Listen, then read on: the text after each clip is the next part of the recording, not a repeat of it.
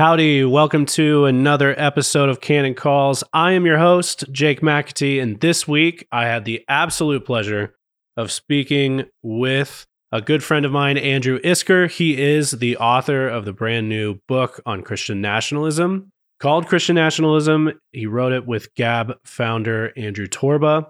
You can get that at Amazon.com. We'll put the link in the show notes below. Before we get started, I wanted to let you know that I, your Canon Calls host, is now in another show on Canon Plus called Public School Rehab with Wade Stotts and Douglas Wilson. If you want to hear more about that show, listen to my previous episode that I recorded with Wade last week. And if you haven't yet, I highly recommend subscribing to Canon Plus. It provides us an opportunity when you support us to do all kinds of brand new content that we hope is helpful and edifying to you. You can do that at mycanonplus.com. And why wouldn't you want more of me in your life? So head to mycanonplus.com. Without further ado, meet Andrew Isker.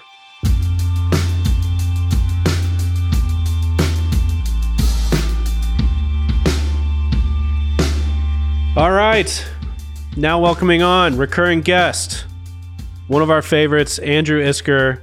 He is now the famed author of one of the top books on Amazon in the whole nation, the world.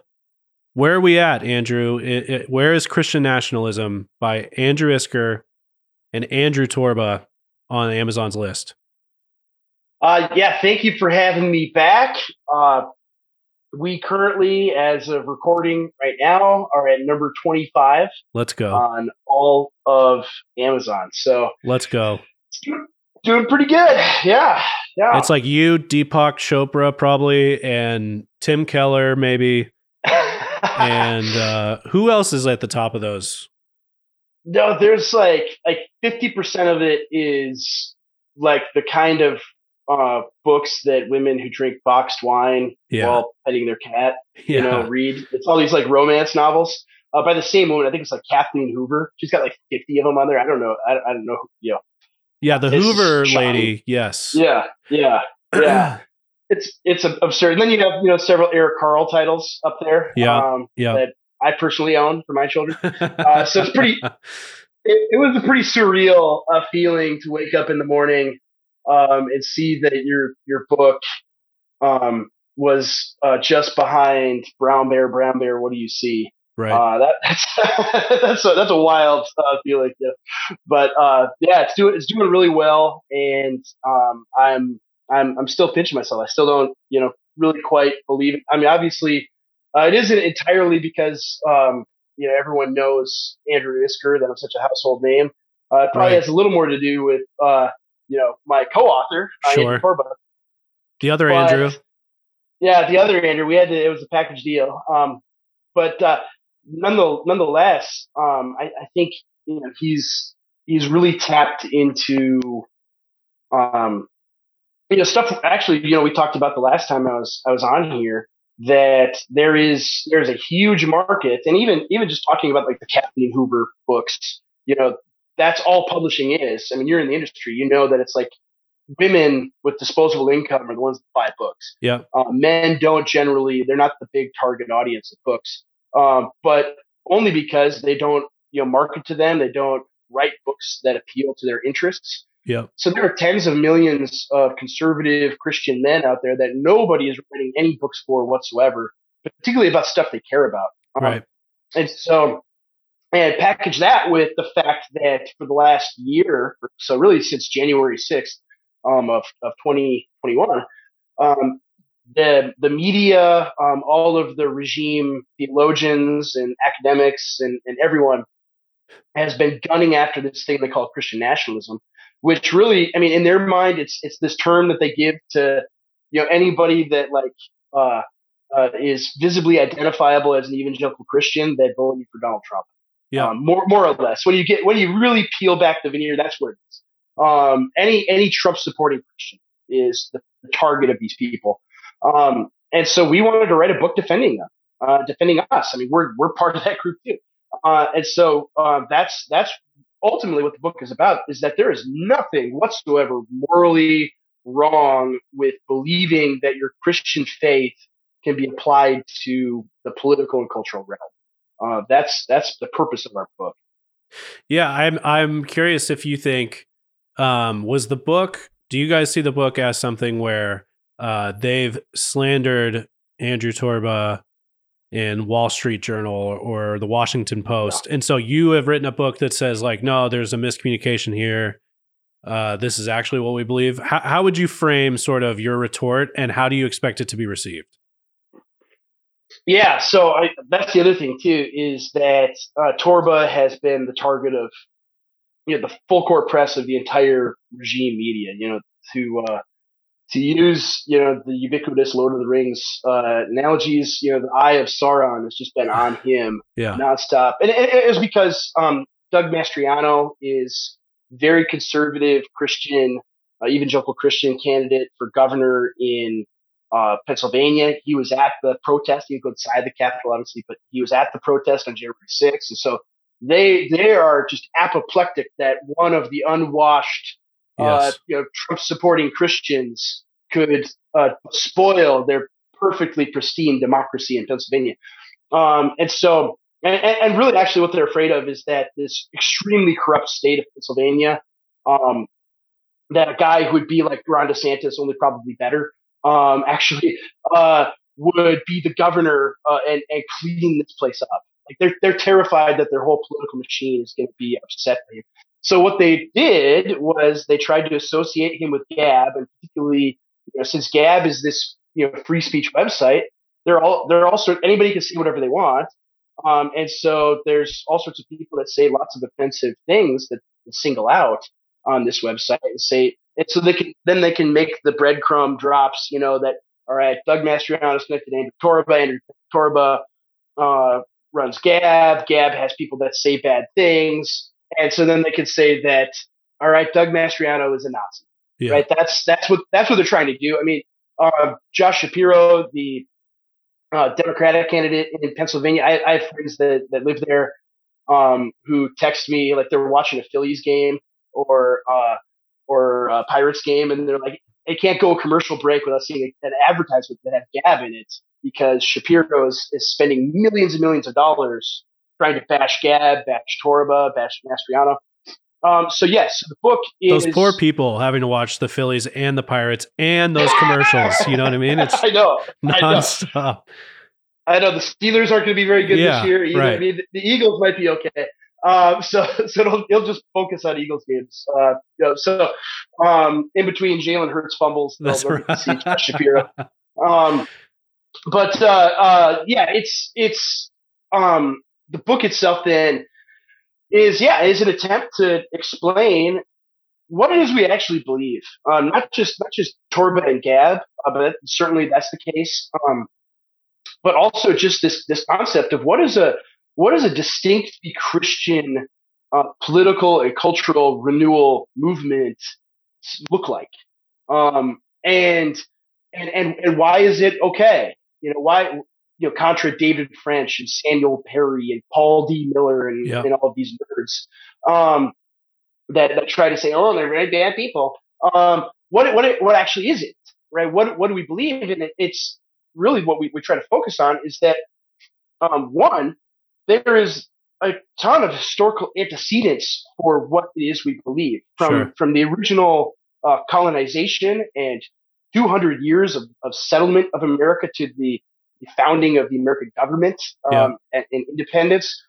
You have this period where there's this clear, obvious connection to Christendom from the old world and centuries of Christian heritage among the American people, where there was no, secularism. There was no dividing wall between faith in Jesus Christ and how you lived your life and what you believed about politics and what you believed about culture. That's a modern innovation, and frankly, it's not a Christian one. But they were French, and we didn't like the French. Yeah, that's right. Yeah, that's right. So it is. I would say. So that's one of the main things is showing that no, we're not like weird in trying to believe that Jesus is king of America, or trying to show the implications of that, or work that out in how we live, and vote, and practice dominion over the world. We're building businesses, and building churches, and having families, and running for political office, things like this. That there's nothing weird about Christians doing that. As Christians. There are centuries, millennia of Christian engagement in politics and culture. And so some of it is getting, to people are going to have to go listen to the other episode. But I talked in there, about the Fremen, right? The tens of millions of, working class people in America. Some of them are church, many of them are not church, but they would describe themselves as Christians. Providing something for them to see that, I believe in Jesus. Jesus is actually king of America. It's not Satan's country. And we should start living like Christians, and voting like Christians, and understanding culture and building culture as Christians. Wow, that's amazing. We should do that. Wonderful. And so it's an attack on the theological, the theological ideas that have allowed this dividing wall to exist, where people think, no, you can't do that. You can't mix politics and religion. Oh, that's bad. And going after, an eschatology that's defeatist, that just says, why even care? Why rearrange the deck chairs on the Titanic? Right? This world is Satan's. It's going to get burned up any minute now. And so it's all a waste. And then, because there is a tremendous amount of cognitive dissonance between the normal, decent, regular evangelical people who hear that from the pulpits their entire lives, and then they go online and they see stuff from libs of TikTok talking about 13-year-old girls having their breasts cut off all the time by the tens of thousands. This kind of stuff is going on in our country, and they're angry about it. They think, how could this be happening? How are we letting this go on? And so some of it is one of those two things, they can't exist together, right? So this pietistic, no Christianity in politics, no believing that we should make the world better because it's going to get burned up any minute now, right? You can have that, or you can be angry about little kids getting genitals cut off, but you can't have both. And so one has to go away, and it's not going to be people being righteously angry about evil stuff happening in the country. So we attack the former, that we should not think that way. And we provide evidence in the book that the Christians that built this country did not think that way. They didn't think the world was going to end any minute, because you can't think that way if you're going to build a civilization. Right. And that's what they did. So. You have to. I imagine that you feel a sort of Chestertonian delight of just saying really pretty mundane and boring things that are labeled as extremism. You don't even really have to get extreme. You could just say, Christ has ascended to the throne and all the nations are his now. And it's pretty, that's pretty controversial. Yeah. I mean, we also have a chapter, and this is the thing that, people, especially the crazy leftists and the media apparatchiks and everything, are going to be drawn to, chapter where it just outlines, the distinction between Christianity and Judaism. That's going to be the big controversial one, because that's the controversy. Torva, they played a clip of him on the Rachel Maddow show 4 days straight in July, where he's just talking about Christian nationalism, and just this idea of a movement, and he says, look, it's a movement just for Christians. So, someone like Ben Shapiro, he could be right about a lot of things. We can agree with him about a lot of things, but he's not a Christian. He doesn't believe that Jesus is ruling from heaven right now. He believes Jesus is dead. And so these are irreconcilable religions, irreconcilable views. And so we could be co-belligerents on a lot of things, but it's just, if you're not a Christian, you can't be part of a Christian movement. And of course, they freaked out about that, because obviously that means that, we were horrible, terrible people, but we're just drawing the distinction between Christianity and other religions and other religious beliefs, other worldviews. And so yeah, it's pretty mundane. It's like the chapter we wrote is just saying that no, Christianity and Judaism are different. And here's why. Extremely mundane stuff that Christians have believed for thousands of years. But we know there's going to be a freak out over it because we're drawing the line somewhere. Yeah. And so it's I'm sure that part will be controversial. We wrote it in such a way that it's going to be very difficult to take out of context. And which is, the favorite tool of people like this, but it's I mean, everything throughout the book, especially that chapter, but really everything is just basic, normal Christianity. I mean, it's a merely Christian book, and we wrote it in such a way that people of virtually every Christian tradition, that's Orthodox and Trinitarian, could read it and say, yeah, I agree with all or most of that, and not think that they're singled out or excluded. It's broadly Christian on purpose, because there's a lot of Christians in America in a lot of different traditions. So it's clear you've set a line that Ben Shapiro is not in. Do Torba and yourself have a line on Baptists?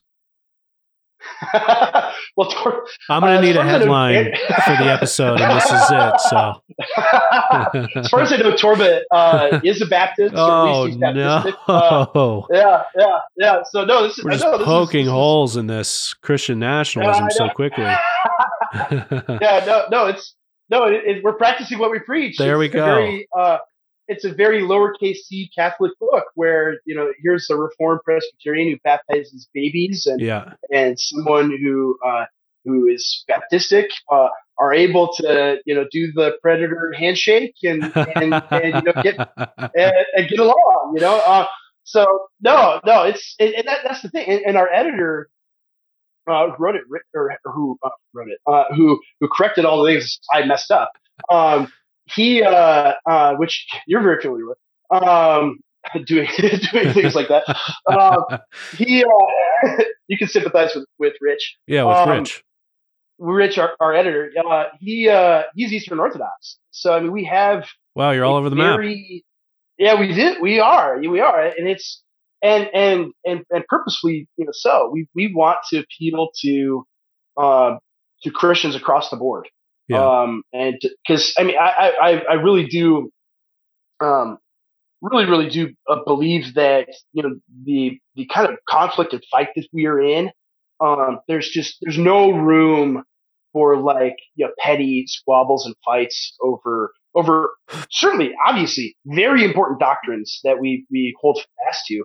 But when they're grooming little kids all around us, both through the media and other ways, I'm not going to get in a big, tizzy if someone, disagrees with me about, baptism or something, and I think that's the perspective we kind of have to have is, so there's not going to be any headlines. Okay. There's not going to be any firestorm over that. we could set the internet on fire. I learned. But, okay. So, it's interesting, and you've kind of laid this out for us already, where you have sort of a more boring thing where leftists and journos are going to take you guys are actually Satan. So you have them who are going to respond. I assume, some of me thinks that the world in which when Peter Leithart wrote Defending Constantine, that was such a thing. It does feel like we're in the current cultural moment we're in right now. That group doesn't seem to be as big or as loud anymore. But I'm curious how you see, where do you think in our own ranks of Christians, where do you see that this book will get the most pushback? I don't really know, because it seems like they're very, very committed to ignoring us. Okay. And I mean, they really are. We've gotten and especially Torba too. I pay attention to what these guys say and write and tweet and everything. And they aren't talking much about Torba, um, and so we try to needle them a little bit too, on the Gab blog and things like that to try to gauge what the reaction will be, and it's one of those things where it's like they ignore you. I hate to, my goodness, I hate to use the the Gandhi quote, but it's like, but you know the one where it's like first they ignore you, then they fight you or laugh at you, then you win or whatever. And so I think we're gonna skip maybe right to fighting us. And I mean they'll try to slander Torba, call him an anti-Semite because he's like, well, this movement is only for Christians. Sorry. Label them all sorts of things. They'll label, my reformed eschatology. Once they find out you were in Moscow for a period of time, it's over too. Yeah. Yeah, that's right. Yeah, they'll find the picture with me and Doug, or something, and it's like, oh, it's over for him. Yeah. But no, I guess I don't know. I mean, I think they won't know what to do. Just like they don't know what to do when like 1 million people showed up on the Capitol steps in January 6th. They don't know what to do with they've relied so long on just gatekeeping Christians and telling Christians, no, you're not allowed to think these things. This is bad. I mean, I remember back in 2007, I was in college at Minnesota State University, Mankato, in the computer lab. I think my computer was broken. This is long before iPhones or whatever. And someone told me to read Blog and Mablog, right, about the election, because it was just Obama had just gotten elected or nominated or something. And Doug had this post on Obama, and I'm reading it. I'm like, and it was pretty mundane, political punditry. Sorry, Doug, I'm not criticizing. Wow, ricochet shot. Ricochet. I'm not criticizing Doug, but it was just normal. Yeah. Maybe not Monday is not the right normal conservative punditry. But it was by a pastor. And I remember reading it thinking and I was like looking over my shoulder, like I was doing something bad, because I'm in public in the computer lab, and I'm like reading this. A pastor is saying this? A pastor is saying that? Oh my goodness. Is he allowed to say those things? And I felt that way, almost 20 years ago now. Sure. And so I think a lot of people have already gone through that thing where it's like they're seeking spiritual leaders to give them permission to think about things as Christians, to not because it's funny because you'll hear all these sermons from like evangelical pastors or preachers and stuff. It's like church isn't Sunday morning, being a Christian isn't Sunday morning, it's all life. And it's like, okay, well, what about when I talk about politics or go to the ballot box? Does it stop there? And they have no answer for that. Like, oh, no, you can't. Separation of church and state, blah, blah, blah. Right. And so they freak out about it. And so, but Christians, regular, decent, normal people want spiritual leaders who will give them permission to look to God's word, the source of all truth, to determine, okay, how do I think about Donald Trump, or how do I think about Joe Biden, or how do I think about the future of my country? Is having a country even good? Or I've been told that having borders is racist. Yeah. Someone fill me in. And so that has happened. And I mean, some of it is just the internet has allowed this to happen. I mean, you see Doug's popularity just absolutely exploding because of Canon and YouTube and every internet outlet that he's on.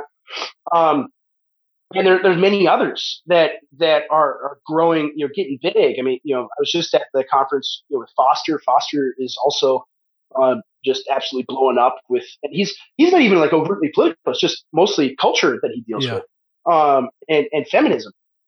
And so it's people are desperately longing for someone just to help them think through this stuff, because they're sick of people like David French, or Russell Moore telling them, no, no, no, you need to be a good boy and not think about politics as a Christian and just vote for Globo Homo, basically.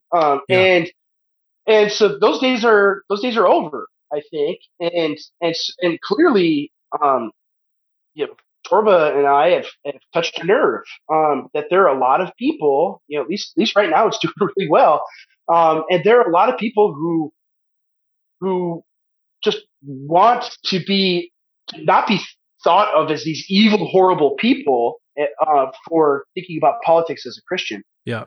And so that's really, ultimately what we're trying to do is the stuff that Reformed evangelical Christians, especially post-mill ones, have been doing for the last few decades. Yeah.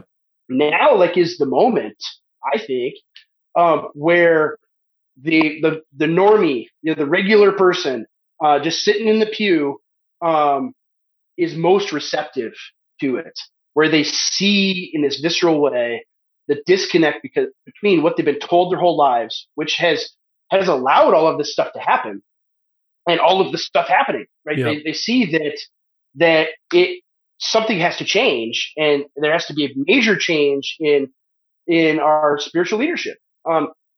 So I think it seems like there's going to be a sea change here over the next few years. And we have to be prepared for it. I'm here. I am I'm this pastor of a tiny, tiny little church in a tiny town in rural Minnesota. But there are going to be churches and people, churches formed that are going to be thousands of people that need leaders that will lead them faithfully through a lot of chaos in the years ahead. And hopefully we're just at the beginning stages of being able to do that. Yeah, it is very fun.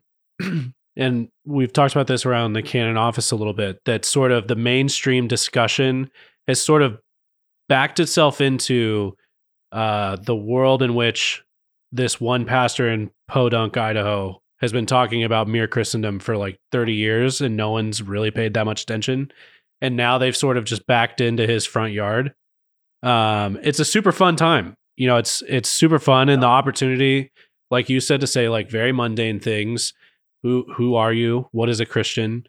What does the Lordship of Christ mean? All of that, super fun. And I would be remiss if I didn't say, hopefully this is the layup that Stephen Wolfe can just absolutely dunk. Yes. And then not only that, but then you have another book coming out this year, hopefully. In the coming months, at least. In the coming months, at the very least, in the coming months. I'm curious how you think of what you just wrote, Christian Nationalism with Torba. How would you differentiate it from your book, The Boniface Option, which will be coming from Canon Press soon? Yes. The way I would differentiate it is that the Christian Nationalism book is we're trying to produce a very particular purpose here, or achieve a very particular purpose, which is simply defending the idea that Christians can pursue culture and politics as Christians. Yeah, that's okay. It's perfectly fine, and not only perfectly fine, it's good and righteous to do so. So that's the whole goal of the book. And we want it to be a book that regular dudes will read, because regular dudes don't read. They'd rather be watching Dave Portnoy review pizza or something. Yeah. And maybe he'll get up to Woosters someday. But yeah, that's why Jake has not said one critical thing, because that guy can change Jake's life. That's right. Yeah, that's right. But yes, right. These guys just want to watch the NFL football, watch Marvel movie, maybe not so much normal guys. They want, not anymore. The old Marvel movies. The old ones, yeah, the old ones that were fun. But they're regular people that usually they don't think about politics even. They're forced to. They're backed into a corner to think about this stuff. Their favorite, they grew up loving Tolkien, and they liked the Peter Jackson movies despite the flaws. And then they see it's Oh, now they've just like destroyed it and made Yeah. Galadriel into Wonder Woman. Like, Yeah. what is this about? Like, and it's absurd and ridiculous and it's revolting, and people respond to it that way. And so anyway, they see all the things going on. No one is defending them. They're constantly being like the only guy in public life that's sort of mainstream that defends them is Tucker Carlson. And despite having 3 to 4 million viewers every single night, which is like better than most pro sports games Yeah. that are nationally televised, he he he can't sell advertising for his show. Like the only guy that buys advertising is the world's greatest living Minnesotan, Mike Lindell, who just lives an hour away from me. Thank you, Mike Lindell. Like he's the only guy that is willing to buy advertising on Tucker's show, or people that want to sell like gold coins and stuff. He's getting like daytime advertising for the most popular show in like television history. And so it's very clear the regime wants to shut down even him, any dissent. And so yeah, so all of these guys, they know that they're backed into a corner, their backs are against the wall, even though numerically they have very large numbers, but they're spread out, disorganized. There's no institutions that support them whatsoever. And in particular the church, right? The pastors that they have largely are very effeminate and respond to the pressure from popular regime figures. I mean, there's a reason Russell Moore has massive amounts of influence. There's a reason Tim Keller has massive influence, and they're influencing these pastors. Yeah. And so, if any of these pastors break free, then like their churches will explode. I mean, there are many cases of this. And explode meaning numerically, like people won't be drawn to their church. Many such cases. And many such cases, yes. And so yeah, it's the entire point is getting this book to guys like that, regular, the tens of millions of people that maybe haven't read a book since like junior high school, right? Like it's a short book. It's 135 pages. It's got short chapters on purpose. I'm sure like critics will be like, why isn't this an academic book? Why don't they define this term nationalism with 200 pages and footnotes? And it's like, that's not the point. Like, we're not trying to do that. We're leaving Stephen Wolfe responsible with that, the hard work and heavy hitting, and I'm really looking forward to his book. I just wish it would have been published before ours, so we could have said, further reading, read this book. Yeah. And so maybe updated editions will include that. But it's a thing where the book, so the Christian nationalism book, to try to sum up the answer to your question and get to the other book, is very limited in its purpose. We want to defend our people against these attacks. The Boniface option book is more so a positive program, not just like collectively, not just for churches or a political movement or anything like that, but for individuals. How we should go about living in occupied territory, right? That's basically the book. I mean, the Benedict option book is like, oh, the culture war is lost. We need to retreat to our place, to intentional Christian communities. And it's like, okay, that's cool. That's kind of what Moscow is. And I wish we had 100 Moscows in America. But like, that's not enough, right? Yeah. We need to be producing people like a lot of the guys in Moscow. Yeah. We need to be producing men like this who are willing to fight in ways that they can. And I spoke, with Aaron Wren, about this topic a while back. It was for his groups. I don't think it might not ever be published publicly, but we talked about this. And one of his questions for me in the book was, well, what about, we are in occupied territory. And so what about the guys who are working at a job where, like, if they can't say, if they like look the wrong way at, an LGBTQ person or something at their job, or they don't put the pride flag on their desk or whatever, they're going to get canned. What do you do for these guys? What's this book look like? It's not just go out and be a martyr, right? That's not the purpose of the book, but it's It's cultivating the particular virtues that we need in order to not just survive in the current year, but to thrive under this occupation and to fight back.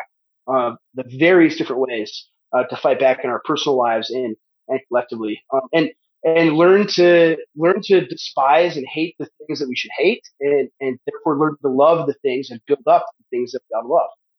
So we'll if folks have hung with us, what is the one attribute as you look at the playing field?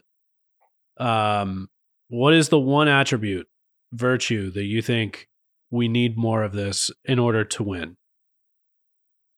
Oh, it's a great question. I think courage is probably the single most important attribute that we need. Lewis would say that's cheating.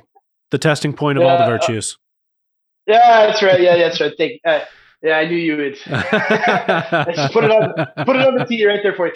But it is. Yeah, it is cheating. But I think I think no, it's good. The one. No, it's got to be it though. It's the thing that we're so deficient in, and I think it's the thing why people are like, oh, the people that like hate Doug. Why do you like that guy? He's so terrible. There's so many other people that say the same stuff that he says. Yeah. That's what you see all the time, right? And it's like weird. Why do people like him so much? Well, maybe it's because like he has the courage to say things those other people who are saying the same stuff do not ever say. Yeah. That could be it. It's having courage. It might not be like saying anything. Right. That's the thing. Like a lot of people, I can't tell you how many people, come up to me and they're like, "Hey, I love the stuff that you put on social media. I absolutely love it. I'm careful not to even like accidentally click like on anything you say because I know I would lose my nice job." Yeah. And some people might look at those people who are saying that like, "Oh, you coward. Why wouldn't you?" And it's like, no, that's shrewd and wise. Like that's good. That's good. Don't stick your neck out because very few people are in a position to be able to speak freely. Very, very, very few. I would say, get a nice, secure VPN and extremely tight OPSEC and make an anonymous Twitter account and go to town making fun of the most absurd, ridiculous things. It's very easy to do that you find on the internet in this culture. You could do that, but I think predominantly what people need to do is be careful. But courage doesn't just mean go out and say stuff that's going to get you fired, get you canceled, get you in trouble. It also means cultivating things that nobody's really ever going to see, but cultivating that spirit that if I were set free to do this stuff, I totally would do. And cultivating that in your life. I mean, some of the courage is just take your kids out of the public school and do something else, and maybe life is going to be hard for you, and have the courage to adopt a different lifestyle that runs contrary to the entire world, where you're going to be poor, even though you have an upper middle class job. Yeah. Compared to all your peers, you're going to be poor. Yeah. And be happy in that. That takes courage. That takes massive courage, and you might never ever be in a position to say homosexuality is a sin. You need to repent. Right, publicly. You may never be able to position to say that, but you are going to be discipling little people, raising up little warriors, and you're going to be supporting churches that can say those things, and stand for things that are right. And so that's more or less what we need, and a spirit that wants to support the figures that are able to fight, not just in the church, but also politically, culturally. And I think you're seeing this. I mean, you saw this in the last year with all of the school board stuff and CRT and grooming, people standing up against it. And that's I think the kind of stuff it takes. Courage to take over your local communities. Like most of this stuff is entirely local. Yeah. It isn't just, I'm going to go fight the libs, in the federal government. It's what is happening in your own neighborhood. Right, that you can stand against. Yeah. That's wrong. Yeah. That's where this stuff happens and is made. So that virtue is is probably the most important one. Totally. Without a doubt. Totally. I think, I hope folks don't underestimate the point you made there about localism and even in their own family.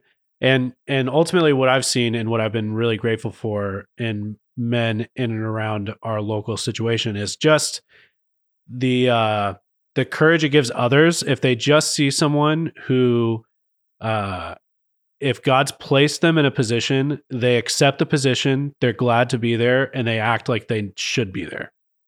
And even looking at my own life where it's like, man, I used to be, or here's where an area where I'm still like really cowardly in this. It's because I have these like emotional triggers. It's less on the nose doctrinally at times, and it's more of just like, oh, should I do this? I'm very insecure about this moment. Or if everybody could just take a deep breath, actually Jordan Peterson put their shoulders back and walk and like they should be there. I should be a Christian in this area of life, or I should be a Christian in that booth. It could be life-changing for anyone around you. Yeah, absolutely. That's just it. I talk about in the Boniface option book, just the importance of lifting weights, and getting physically stronger, that there's a connection between, body, soul, and spirit and mind, that's very present in the Bible. And it's amazing what happens to you mentally, emotionally, spiritually, when you discover that you can move around heavy objects, and you can put your will on the world in a way that you couldn't before. Yeah. And it doesn't mean you have to be like Thor Bjornsson or whatever and deadlift 1,000 pounds. It could mean that like you could barely do a little more than the bar starting out, and now you're doing 200 pounds. Like it can mean that. Like that, the change that happens in your psyche, like you just instinctively like, oh, my shoulders are back, my chest is out, like I'm walking around, like I'm the man. And that's how God made men to be. Like the modern world has put us in this position where it's the absurd amount of wealth and ease of life that we have has messed up how people were created to be. And we have so much abundance so easily that we don't have to physically struggle for it in a way that our great grandparents and before did. Right. And so you see the change, and even just over the last few generations, you see the change in physique and how people look, and also in the change in how people feel. I mean, we're the most depressed people in human history, yet we have the most abundant. We have the most abundant resources and material prosperity ever. Yeah. And so, yeah, square that circle. You know what I mean? Like, how does that work? And it's because we're so alienated and disconnected from the world that God made for us, and made for us to take dominion over. And so we're boxed in. We're like animals at the zoo. Like you see, I get kind of depressed when I take my kids to the zoo. I don't like going. My family loves it. They love seeing the monkeys and the animals and stuff, because you see like the big cats, right? You see the tigers and the lions, and you see these just majestic creatures that are unbelievably powerful, right? And they're locked in a cage, and they know it. But they no longer are hunting. They no longer are full of this vital force. They're trapped. And it's like, and it's the parallel to man today. Yeah. That's what we are, right? There's no great struggle, no great thing we could throw our lives at, that we're allowed to do anymore. You're just locked in your pod, to eat the bugs and watch Netflix, Marvel movies and Jeff Bezos, Lord of the Rings, all day long. And like, that's all they have for you. That's it. And so anyway, like the Boniface option, to bring it all the way back to that, is about connecting us to the great struggle, the great conflict, the great warfare of rebuilding Christian civilization that has been totally destroyed. Yeah. That that we already like. Everyone is there's this whole genre, of like post-apocalyptic dystopian, movies from Mad Max on to the Hunger Games to whatever. And people think like, or like Children of Men is actually my favorite one of the genre. Yeah. And so people think it's going to look like that. It's going to look like literal ruins and crumbled buildings everywhere and stuff like that. It's like, no, like you literally are living in it right now. Yeah. Like you are in the dystopia. You're in it. And our job then, therefore, is to fight our way out of it in all these various ways. And so it's turning men into devoting their life to this great struggle against these destructive forces that have destroyed Christian civilization and rebuilding it. All right. Everyone, Andrew Isker, putting Trash World Bugmen on notice. One household at a time. Sweet, dude. Everyone go get Christian Nationalism. Is it exclusive to Amazon, or where else can people get it? Right now on Amazon, but we're working on broadening things out. But right now, Amazon, you can get, if you just want to get a digital copy, I would say get that on the Gab store. If you don't want to support Jeff Bezos, which I cannot blame you, go on the Gab store and you can buy it direct there if you just want a digital one. And hopefully, eventually, we'll have physical copies on the Gab store as well, so we can have that option for all the folks that don't want their money going to Amazon. Yeah. So sweet, awesome, dude. Well, good luck. It's super cool to see the book up there. Yes. Thank you. Cheers.